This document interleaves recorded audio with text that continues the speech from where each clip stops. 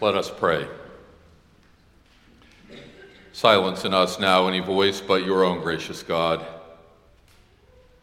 that the story of the good news of incarnation might enter our hearts and our world yet again. For we pray in Jesus' name. Amen. Our gospel lesson comes to us from several portions of the second chapter of the gospel according to Luke. Let us hear God's word. In the 6th month, the angel Gabriel was sent by God to a town in Galilee called Nazareth, to a virgin engaged to a man whose name was Joseph of the house of David. The virgin's name was Mary. And he came to her and said, "Greetings, favored one, the Lord is with you." But she was much perplexed by his words and pondered what sort of greeting this might be. The angel said to her, "Do not be afraid, Mary, for you have found favor with God. And now you will conceive in your womb and bear a son, and you will name him Jesus. He will be great and will be called the Son of the Most High. And the Lord God will give to him the throne of his ancestor David. He will reign over the house of Jacob forever, and of his kingdom there will be no end." Mary said to the angel, "How can this be, since I am a virgin?" The angel said to her, "The Holy Spirit will come upon you, and the power of the Most High will overshadow you. Therefore, the child to be born will be holy. He will be called Son of God.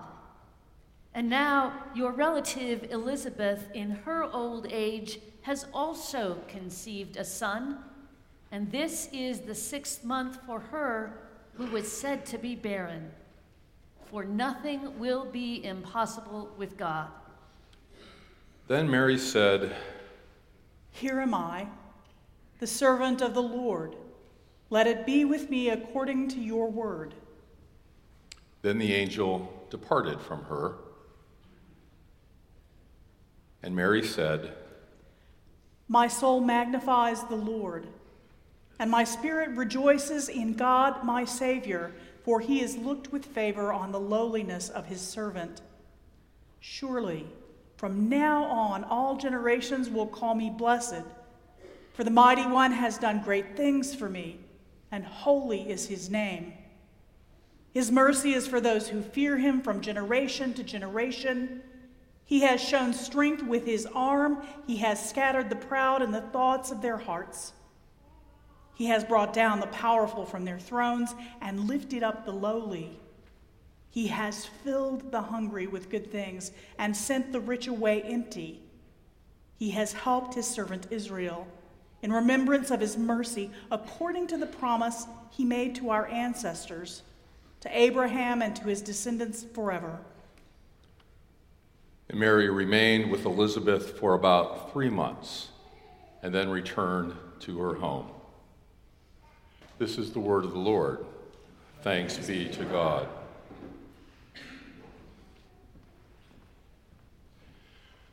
Well, the Bible comes to us in multiple ways and forms curated over many centuries, yet core themes persist.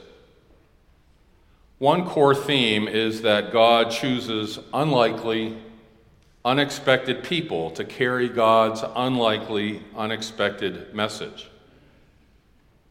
As we gather here again in a few hours, that will become our fundamental affirmation. A tiny, vulnerable baby, born in poverty in a remote corner of the world, becoming a refugee who will rule the world with truth and grace. But there are other unlikely, unexpected messengers, of course. Author Kathleen Norris makes the observation that Protestants have a limited attention span for Mary, the mother of Jesus. We unpack her from the box at Christmas time and then pack her back up again with our other decorations after the holidays are over. And yet, in a Me Too glass-ceilinged world, whether then or now, we must remember that God chose this woman to bear the good news that we will soon celebrate. An unlikely, unexpected messenger to carry an unlikely, unexpected message. We know the story well. Hear it again, perhaps as for the first time.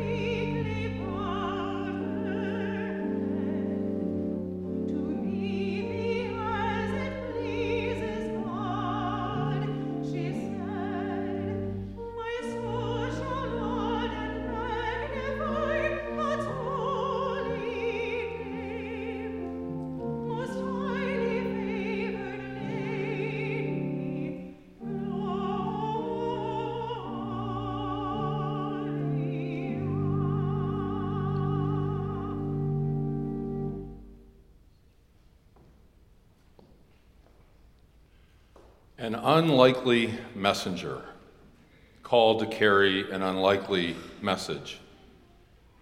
Cynthia Rigby writes that theologians through the centuries have been scandalized when they contemplate that the God who is omnipotent, omniscient, and omnipresent is incarnate in one person, with that person's particularities and limitations.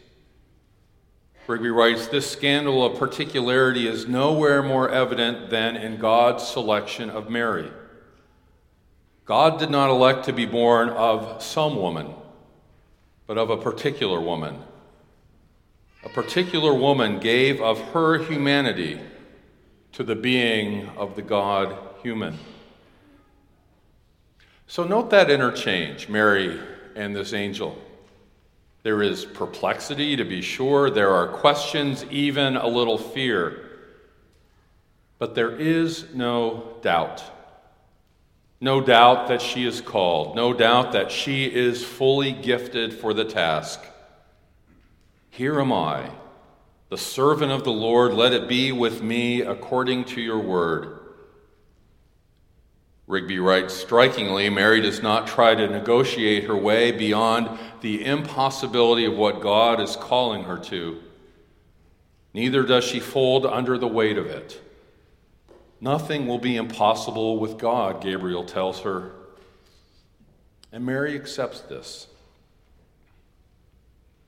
So must we. Distinct from, yet never separated from Mary's call, must we accept our vocation as messenger, unlikely, unexpected messenger, to trust the God that calls us and not negotiate because of our humanity. Rigby writes, what would our lives look like if we were to live in recognition of our identity as genuine participants in the coming of the kingdom, bearers of God to a needy world. And if we need clues as to what bearing God looks like, what that message sounds like, we discover Mary's own creed.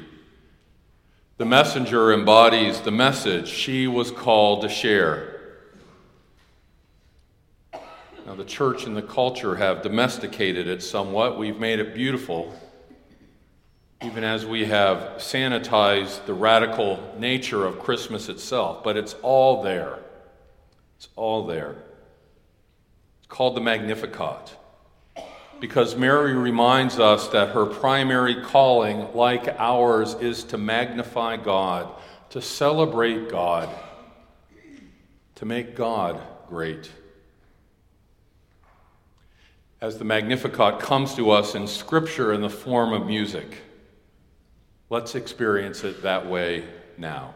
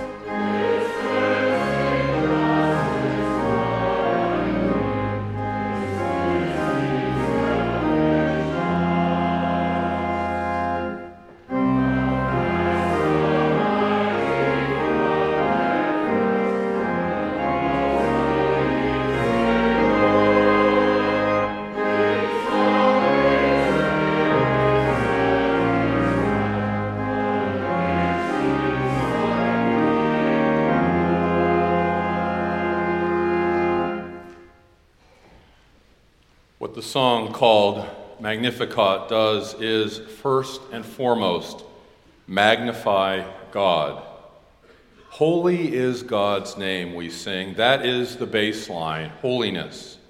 The starting point, holiness. And yet holiness is as holiness does. So just as there is continual interplay between messenger and message, there is continual interplay between who God is and God's mission in the world. And what is God's holy mission? The mission that Mary magnifies. What is the lyric she sings, and to what tune? Look at those words again. Mary reminds us that God is a table-turning God. Up is down and down is up. Strong is weak and weak is strong. Power is lowliness and lowliness is power. Richness is hunger and hunger is richness. Wealth is poverty and poverty is wealth. That's the mission. This is the song. To remind us who God is and what God does. It is rigorous and demanding and countercultural.